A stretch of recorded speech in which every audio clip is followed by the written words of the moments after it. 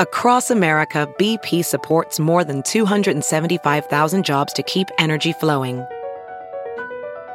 Jobs like updating turbines at one of our Indiana wind farms and producing more oil and gas with fewer operational emissions in the Gulf of Mexico.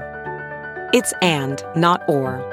See what doing both means for energy nationwide at bp.com/investing in America.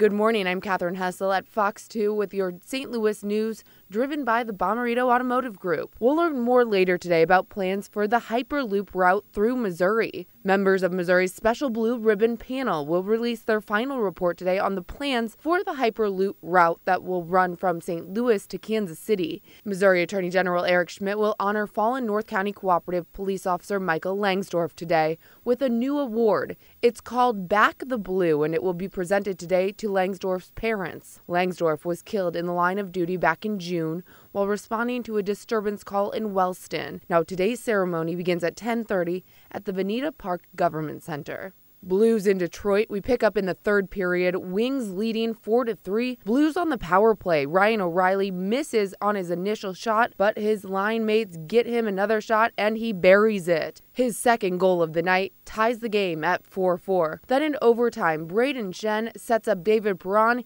He skates in and fires a quick shot, scoring his sixth goal of the season. Blues go on to win 5-4 in overtime. From the Fox 2 Weather Department, skies will be mostly cloudy. Tonight, some scattered showers will develop overnight, lows dropping into the lower 40s by the morning. Tuesday, the front gets a kick to the southeast, leaving us with mostly cloudy skies and temperatures in the 40s everywhere.